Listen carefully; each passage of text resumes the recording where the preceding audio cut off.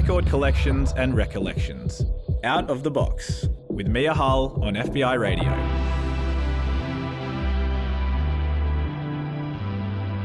Hey, thanks for tuning in to FBI Radio 94.5. I'm Mia Hull and this is Out of the Box. Every Thursday from 12 to 1, I sit down with one person to roll through the stories and songs that have defined their life. I'm coming to you from land belonging to the Gadigal people of the Eora Nation, and my guest is joining me remotely from Ngunnawal country. I want to take this moment to acknowledge that both of us are coming to you from unceded Aboriginal land. We pay our respects to Gadigal and Ngunnawal elders past, present and emerging, and extend that respect to any First Nations person listening right now. I think today's guest really encapsulates the spirit of Out of the Box and the way that our stories and our memories are so intertwined with the music that we listen to. Fred Smith is a diplomat and a musician, and his life spans the globe. Today we're poring over Fred's record collection and looking at the tracks he's made and listened to during some of the big moments in his life. I don't want to give too much away, we're just going to dive straight in. So, Fred Smith, thank you so much for joining me on the show today. Very happy to be here, Mia. Sometimes I like to follow these stories in chronological order, which means starting with the question, where did you grow up? I feel like for you that question is a little bit more complicated. Can you tell me about that? I grew up all over the shop. I was born in Canberra, but went to India when I was 6 weeks old, and after that to the Philippines, and after that to Israel actually, and after that to the Philippines. So my dad was in the diplomatic service, and so he moved around a lot. What's your earliest memory? Is it set in one of those countries? Yeah, looking down off an elephant in India, actually. We went for a Really? ride. Yeah, we went for a ride on an elephant one time when I was about 3, and I remember looking down thinking, gee, it's a long way down. You said you lived in Israel as well. How old were you when you moved there? I was 5 when I moved there. Do you have any memories from that time?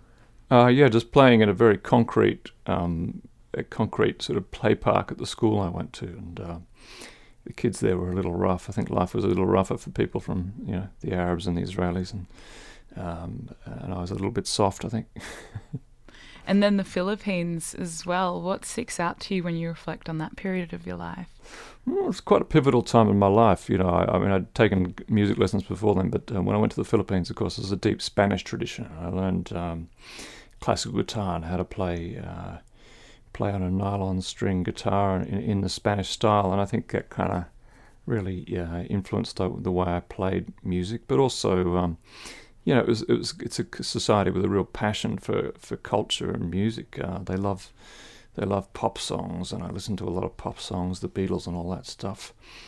But I think the other thing about a place like the Philippines, India is the same extent, a lot of these tropical countries, is it's not like sanitized places like Australia, like, bad things happen out on the street. And of course there was a dictatorship at the time, the Marcos dictatorship, and the psychology of that was in the air. But also, just generally speaking, accidents happen, and people don't go into quiet corners to die. And I remember one time I was playing out in the street in the suburb where I lived in, and I saw a fella get killed. It was a security guard, and he went to try and get a monkey out of a tree with a metal pole, but it had been raining, and the power line sparked on the tree, and he was electrocuted. And it was my first sort of, there's a time in all our lives when we become aware of mortality, and that was my first experience of mortality. And about 20 years later, I wrote a song called Dark Shadow. And we will jump into that song in a couple of minutes. I find that so interesting. I think we kind of come to know our mortality at some point in our childhood, but it's not from seeing someone drop dead on the street. I imagine, growing up in the Philippines, in an expat family, there might have been some kind of disparity between like you and the people around you. Am I right in saying that? Oh, yeah. I mean, big wealth gap between... we lived in a wealthy suburb, but of course there were workers there. It was one of the workers, who was killed, and they were on... It just became so very apparent to me that some people were on a different level of income than others, and had a harder life, yeah. And you did say that this was the first time that music kind of entered your life. You were talking about learning to play music during this time. Was that something that your parents encouraged very much as well? Yeah, I mean, they encouraged me to do everything, really. tennis lessons, everything. Music was just one of those things, but and I wasn't particularly enthusiastic, I think, until I sort of found some freedom in it and found some expression and consolation in it, and then it started to really get under my skin a bit.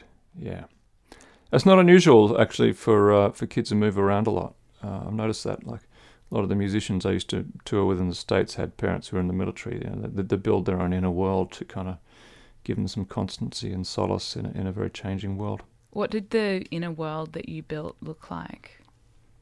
It was a little dark and frightened, probably. Yeah, yeah. Well, yeah, and then when I was 10 onwards, it was tinged with this sort of sudden realization of mortality, and I made some attempts to deal that by going to church and investing a bit in Christianity, and I was baptized in a local Episcopalian church, and that sort of gave me some hope of the afterlife for a few years. Then the other thing I did to help me sleep was I started sleeping with a teddy bear whose name happened to be Fred, which was not my birth name. Let's jump back into the song you mentioned earlier in the show. It's called Dark Shadow, and it's sung by my guest on Out of the Box, Fred Smith. Dark shadow, come out and fight. Let's meet behind the shed later tonight. But the dark shadow never shows its face. Follows me around from place to place. That song was called Dark Shadow. It was by Fred Smith, who is my guest today on Out of the Box on FBI Radio 94.5. Just now we were talking about Fred's early life, which he described as being all over the shop. He lived in a bunch of different countries. I want to go to a place that was perhaps a little bit more stable, or, where you settled for a little bit longer. We're taking things back to Canberra. Fred, walk me through your experience of boarding school there. Yeah, well, age 11, I went from, the international school in Manila, quite an urbane bunch of Neapolitan folk, to a boarding school in Canberra Grammar. And, these sort of classes in boarding school are about a dozen of us who entered in year 7 and in this little boarding house. And 2 or 3 of us were diplomat kids, but the rest were these sort of rough Riverina country boys who were great fun and a little bit wild and just a little bit violent too. So, yeah, and it was all of us down on the sort of ground floor of a building, and the seniors who were year 11s who were supposed to be looking after us were just inclined to beat us occasionally, but they did it with a good sense of humour. And I think it was the first time I really immersed in myself in that sort of a very rough element of Australian culture. And that was where I got the name Fred. I just happened to sit on the wrong dining table one morning, and someone said, "Hey, Fred, pass the milk," and I made the mistake of doing so, and ever since then I've been Fred, and the name has stuck. But also, it was good fun, and I think I developed a kind of sense of humour to deal with it. But at the same time, it was just a little bit frightening most of the time. And at night at 10 o'clock, before I went off, my mother bought me one of these little stereos, which back then was, the Duck's Nuts. It was sort of this little silver thing, but it had 2 speakers and a headphone socket. So at 10 o'clock at night, I'd tuned into the radio, which played the top 5 at 10, songs like Mickey and Berserk Warrior, and things like that. And so I sort of disappeared. I found a way of disappearing into music, I think, to find my solitude and peace. But the other thing about boarding school was, the kids there were not just playing the Beatles. They were playing Midnight Oil records. They were playing Dragon. They were playing Cold Chisel. There was this whole sort of 80s Aussie music that was coming out. I mean, it was pub rock, but gee, it was well written. And I remember one night sort of listening to the radio and amongst all this sort of American pop, on the top 5, a song called "I Was Only 19" by John Schumann cut through the headphones, and I thought, the hairs bristled on the back of my neck. It was a real story about an Australian person in an Australian accent, and this song really got into me, and I think has since affected the way I write songs and stories. Most obviously, the songs and stories I wrote from a time in Afghanistan. And yeah, later in the show, I want to dig further into your time in Afghanistan. I'm interested, Fred, in, having spent the first 10 or 11 years of your life moving around in all these different countries with your family. And, at the start of the show, we talked about what that meant for, the child of an expat and the way you develop your own world. What did it mean to take those lessons back to boarding school? I guess it gave me a certain adaptability, ability to read situations and relate to people with humour and some ability to get along, I suppose. Yeah, but at the same time, I became quite outspoken. I managed to sort of stand up to people every now and again and say, "This is not right," with an eloquence that sort of surprised them and stopped them in some ways. So, in some ways it was helpful, but also around that time, I think, ever since I became appraised of human mortality, I became inclined to document things, and I had a little camera and I'd take photographs of events that would happen in the boarding house. For example, if a day boy strayed too close to the front door, he would be dragged in and everyone would pile up on top of him, and my job would be to document how high the pile got in proximity to the roof, which seems horrific in retrospect, but I think that instinct to document things started to come to the fore in my early teens. Fred, I think you're such a great guest for this show because, throughout it you've kind of infused the music that was playing in the background to some of the stories that you've been telling me, and I want to kind of dive back into the music now. You are a musician after all, but you talked about your time in the Philippines as kind of first learning how to play on a nylon string guitar. Did you continue playing music when you were in Canberra as well? Through high school I did. After I was home from boarding school for a period of time, say between, let's say year 9 and year 11, and, living out in the suburbs, and suddenly I was lonely without all my pals from boarding house, and again the stereo kicked in, and I listened to some of those 80s pop songs which were really well made, and tried to figure out how to play them on my guitar. I was going from Spanish classical guitar, which I was learning, in a technical sense, to being actually able to use the guitar to play pop songs and songs that sort of resonated with me. And that was kind of a wondrous process, which culminated when I was about 17, when me and a mate started playing covers in it was a bar in Canberra, really. We got a job playing covers on a Friday night for 2 hours for $40. And my friend's old man would drop us off at this place, and it looked straightforward enough. It was initially a spaghetti restaurant called Spaggers, and we'd get in the corner there and we'd play Simon and Garfunkel covers and Beatles covers and Neil Young or whatever it was, and all wholesome, really, well-crafted songs, which I think I learned a lot from doing that. And we'd wrap up at about 9 o'clock, and just as we were leaving, the barman would go out the back and come out in a pair of Speedos and a belly button warmer. It suddenly turned into a gay bar. It was just a really interesting place. And my old man, my friend's dad would sort of whisk us out of there as quickly as he could. But it was just interesting to see. It was a different shade to Canberra nightlife that differed from the spaghetti restaurant we were eating at. Yeah, I wonder if the playlist changed much from Simon and Garfunkel when it went to a gay bar as well. A little bit more Lola, the Kinks, yeah.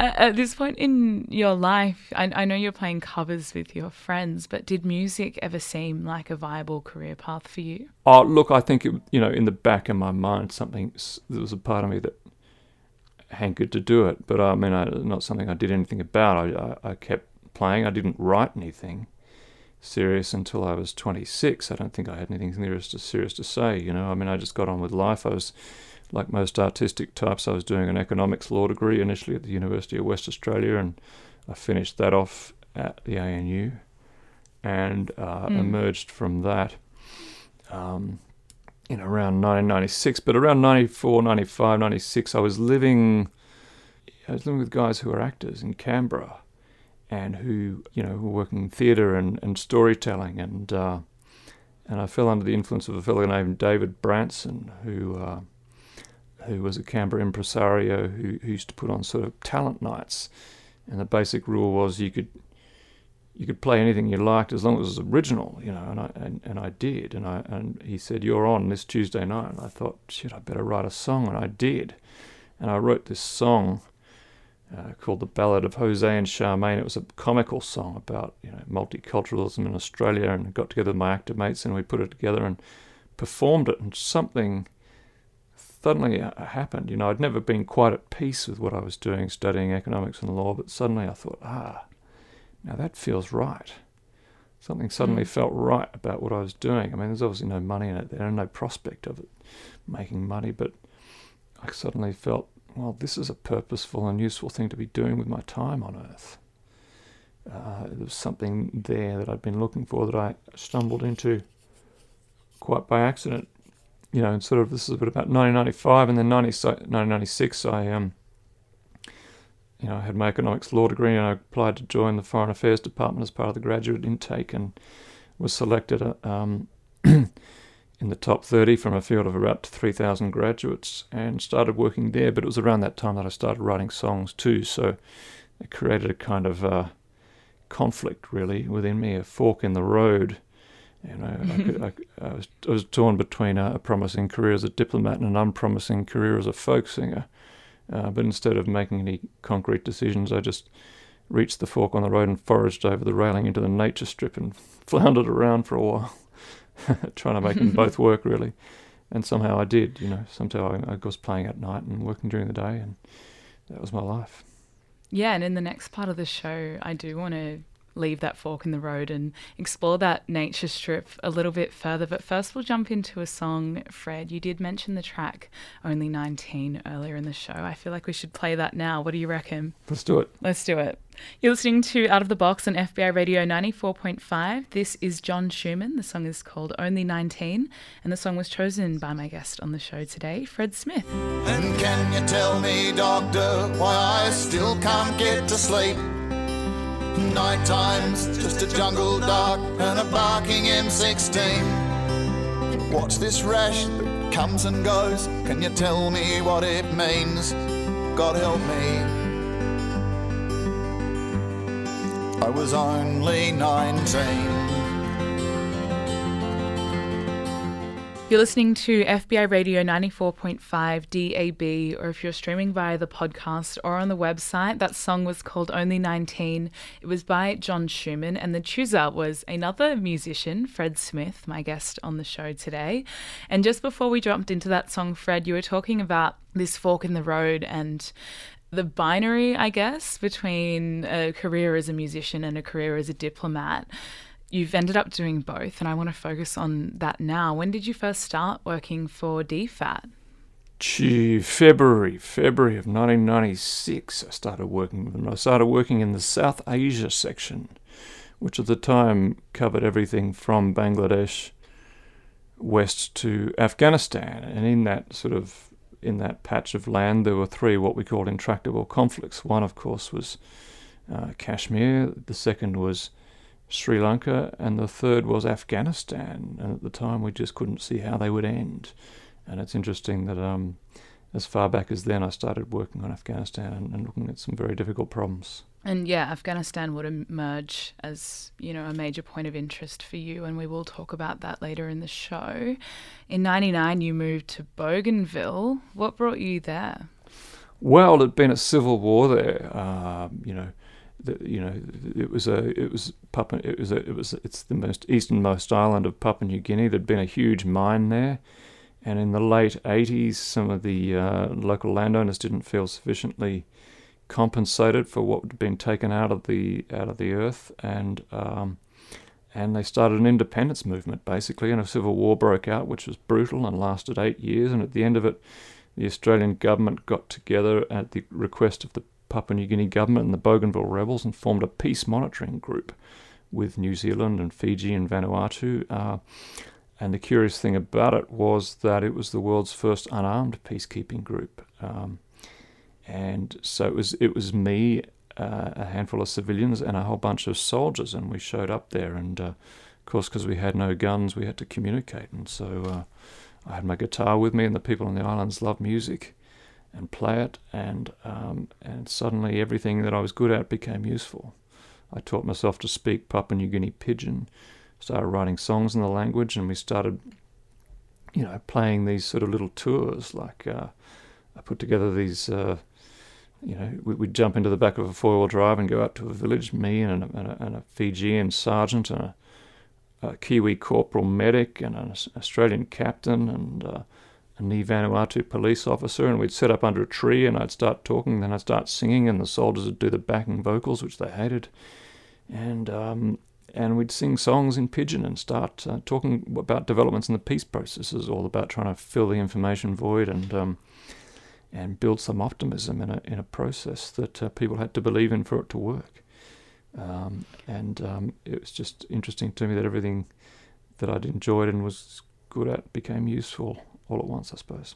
And you almost sound nonchalant when you say that. You're like, oh yeah, the music was useful and it worked out well for me. I'm sure there must have been some kind of turning point where you realised those skills would be applicable in this situation and that your musicianship could play a role in what you were doing in Bougainville. Was there a turning point? Yeah, one night, we were living in this sort of burnt-out shell of an old supermarket. When I say supermarket, I mean a shed which used to sell stuff. And we had, above our porch, the only light bulb in town. And so one night I was sitting out there under that light bulb out on the porch playing the guitar and just singing along with the Fijian sergeant who played a bit of ukulele. And suddenly 200 faces appeared out of the darkness. And I thought, oh, here we go. I better play something that they can understand. And so that was really what got me started writing songs in Pidgin and songs that applied to their world. One in particular, some of the songs were quite serious about the cycle of violence and the experience people had in the Bougainville conflict. But I wrote one particular Dada reggae song called M Now Bulmakau. Now in Pidgin, M now means yes indeed, and Bulmakau means cow. So the song literally means yes indeed cow. It was sort of a call and response, M now Bulmakau, and it became very popular on the island. The military, the ADF, flew in a recording desk, and we recorded those songs and the songs of 5 of local artists and distributed on a Songs of Peace cassette. 20,000 copies were distributed around the island, and this song, M now Bulmakau, was the hit, Got to a point where you could drive through a village in a four-wheel drive and call out the window, M now, and all the kids would cry out, Bulmakau. It became a thing. I guess, for people who are coming and going like us and serious soldiers in uniforms and things like that, I think it humanised us a bit. I think when we're talking about you doing music in this way, it's kind of music that's tied to your work as a diplomat. Has there ever been a period in your life where you've just been a musician, a full-time touring musician? Yeah, well, that never came about for me. It was something I'd always yearned for. I always felt conflicted while I was working, in foreign affairs, and it was taking up my time and all of that. Initially, I resented it. I don't anymore. But in around 2004, my wife got a job in the Australian Embassy in Washington, D.C., and so I took leave from foreign affairs and went over there with her and had the opportunity to work as a touring musician for 3 years, basically out of Washington, D.C., up and down the I-95, out east to places like Minnesota and Portland and through Canada. And it was a great opportunity to get my flying hours up, really. And it was tough initially. It's like any business. It took a year and a half or so before I started getting any gigs, and there were some lonely times there for sure. When I wondered what I was doing, but it did expose me to this, to the more free range life of independent artists. In the States, that's a big call to make. There's no health insurance there, and there's nowhere to fall really. And one accident can wipe you out. But but I just encountered some great artists and great songwriters who knew their craft, and I learned how to book gigs and to book travel itineraries and just to get my ass out on the road, you know. So I learned a lot of craft and a lot of skills and a bit of initiative and stage time, but also, you know, encountered some great songwriters who you've never heard of, guys like Jonathan Bird and Joe Jenks and I.S. Mitchell. But as I said, you know, it's a pretty lonely time until at one point I found myself at a festival in southern Texas, near Austin, called Kerrville, where people sit around at night. You know, there's the festival program, which runs to 10 p.m., but then from 10 p.m. till about 4 in the morning, people sit around picking guitars and singing at each other. And it was then I came across the works of a Texas songwriter named Townes Van Zandt, whose stuff I really could relate to. You know, the guy meant it. There's piss and vinegar in his stuff that you can't argue with. And I think my favourite song of his is Pancho and Lefty. Would you like to play it now? Let's spin it now, huh? It's Punch on Lefty on FBI Radio 94.5 by Townes Van Zandt.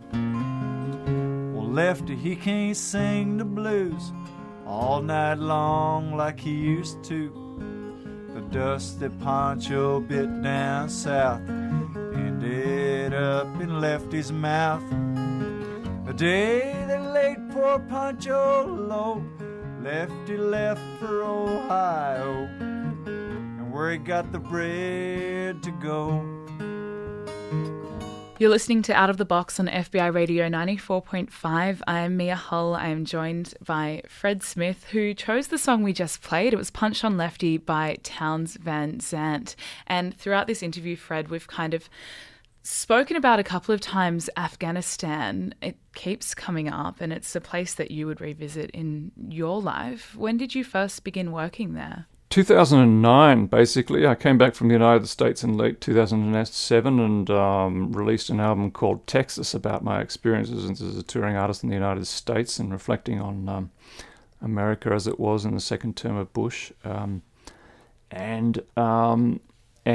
I guess I was looking around for the next thing. And, you know, around 2009, I mean, Australia and the Allies had been in Afghanistan since 2001, but we came to understand really that if there were solutions to the problems of Afghanistan, they were partially political and not entirely military. And so NATO countries generally started sending in troops to work alongside their soldiers. And the Prime Minister at the time, Kevin Rudd, announced in April that year that Australia would be sending diplomats in to work alongside our soldiers in a province called Uruzgan Province in southern Afghanistan.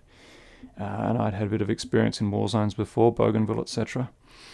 And so I put up my hand for the job and got it and showed up in Uruzgan Province in July 2009. Walk me through your first day there.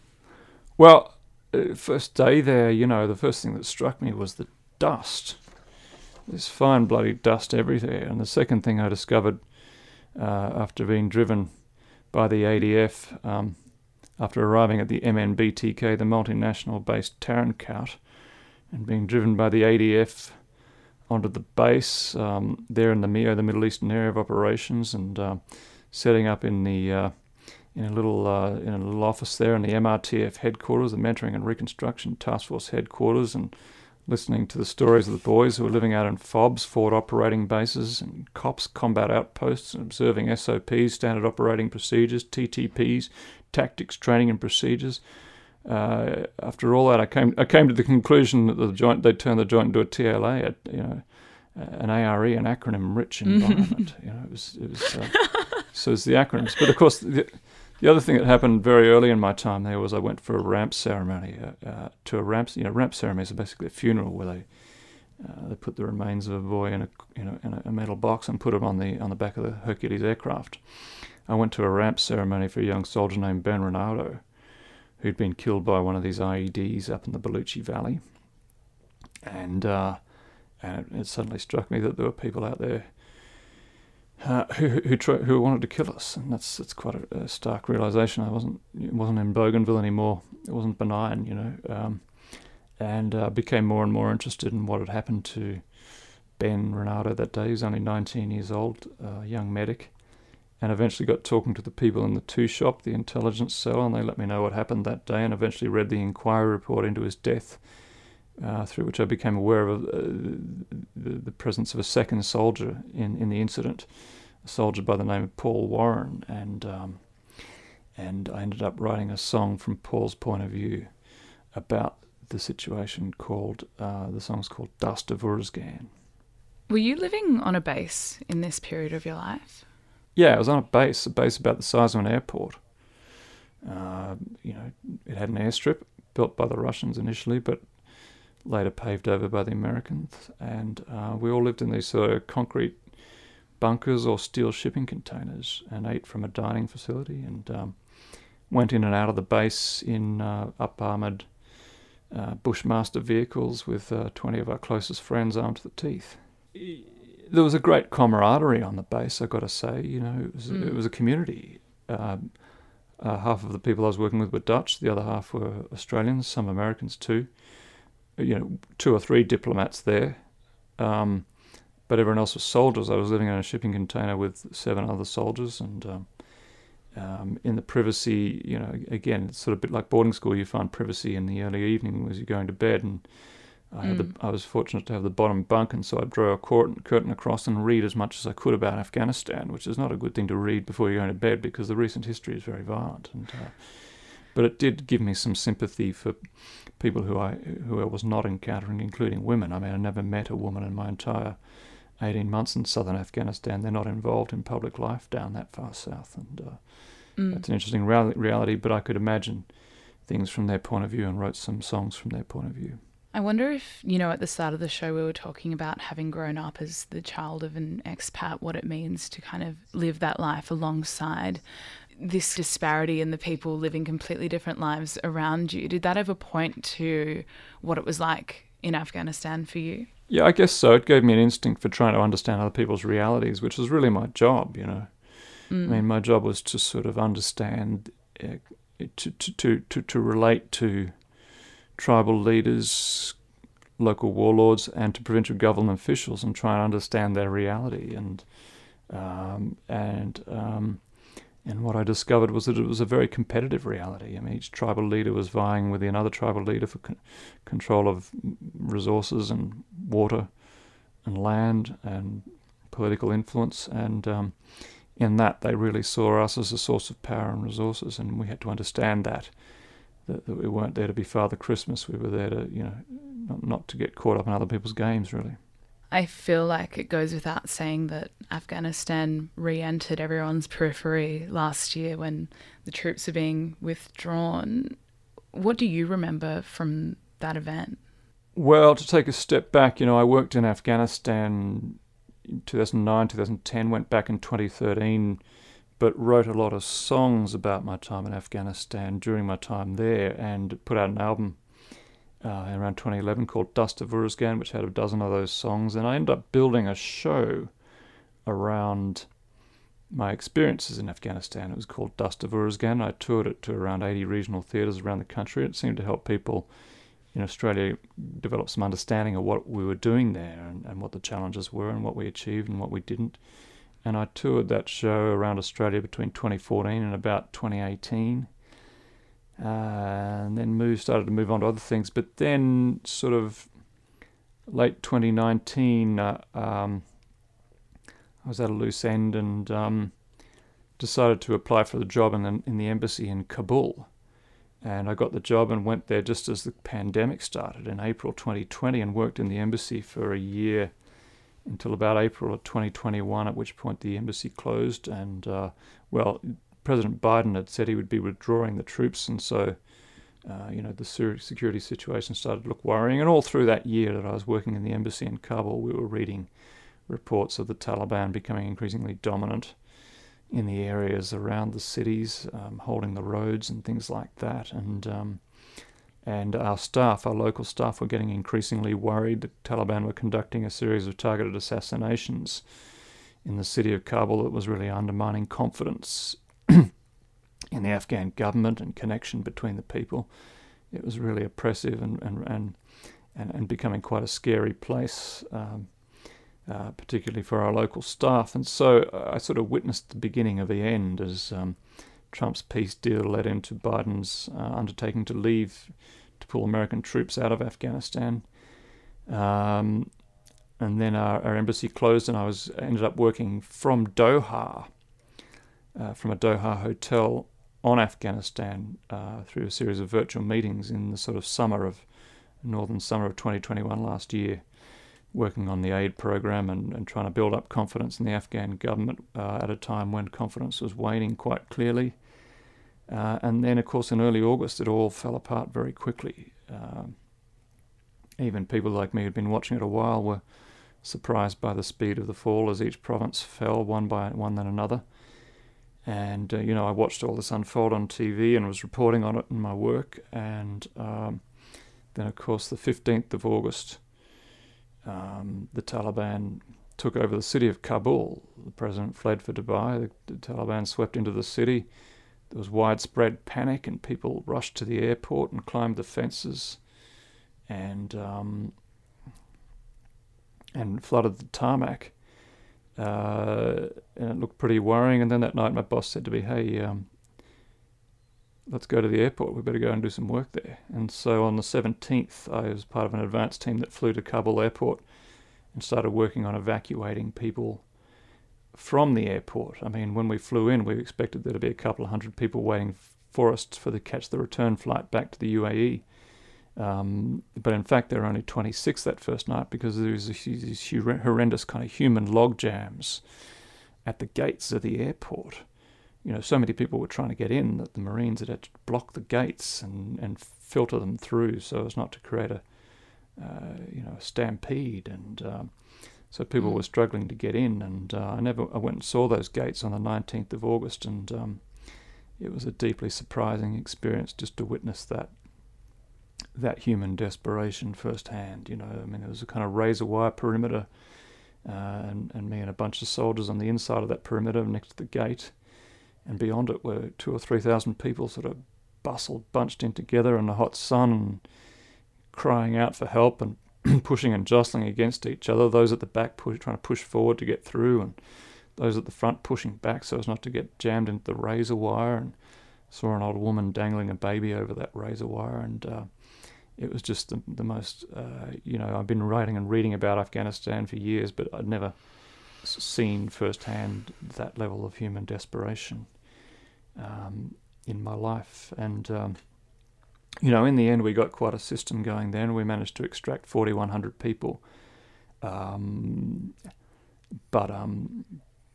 the experience, I think, took its toll on everyone involved. And I went into hotel quarantine when I came back and found myself writing this song called The Gates of Kaya, the Gates of Kabul International Airport.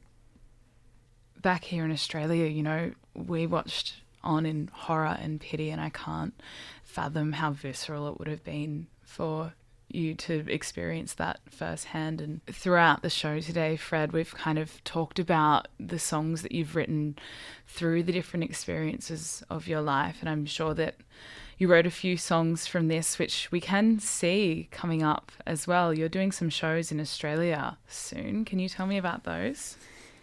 Yeah, so, I've been telling the Afghanistan story through a stage show really ever since 2011, and of course the show has evolved as my own experiences evolved, and I've built this last iteration of the show, which starts from our experiences in Uruzgan and ends from the work we were doing at Kabul airport after the fall of Kabul, and it adds up to a fairly robust and complete account of what we were doing there and why, and what we got right and what we got wrong.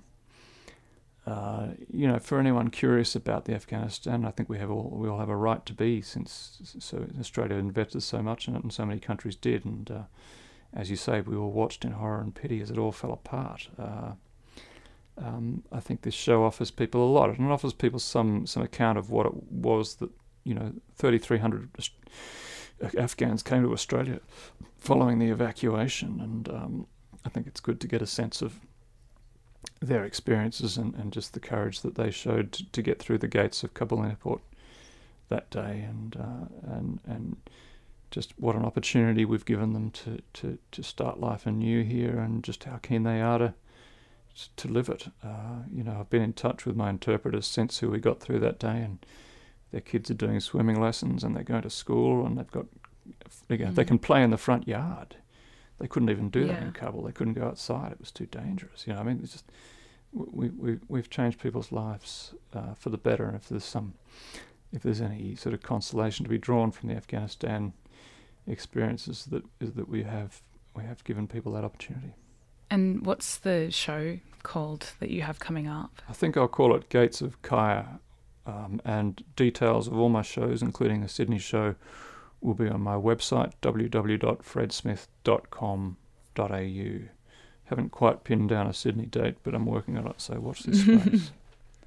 Yeah, I'll put the details to that one up on the programs page on fbiradio.com. Sydney date to be confirmed, but we do have a confirmed Bateman's Bay date that's happening on Saturday the 23rd of April this year, and we do have a confirmed Braidwood date as well, happening at the National Theatre Braidwood on the 24th of April 2022. You did just mention a song that you wanted to end with, Fred. I'll play that one now. Thank you so much for joining me on Out of the Box, Fred. It's been really insightful speaking to you. Is there anything you wanted to add before you head off? No, I think we've covered it, hey? Amazing. Yeah, well, this this song is by Fred Smith, my guest today on Out of the Box. It's called Gates of Kaya. Thank you so much for tuning in. If you did want to listen back to this episode, you can do so via the programs page on fbiradio.com, where I will put all the details to Fred's upcoming shows and the things that he's spoken about today. You can also find the full track list as well. You can listen back via the podcast too, if you like. I want to give a huge shout out to my producer Tash for doing all of the research for this episode, and to Sam Dover for editing it. Thanks so much. Stay tuned. Lunch is right around the corner. FBI. I seen the remnants of the Roman fleet, sifted embers from the February fires. I've read of Carthage and the fall of Crete. Nothing surprised me till the gates of Kaya.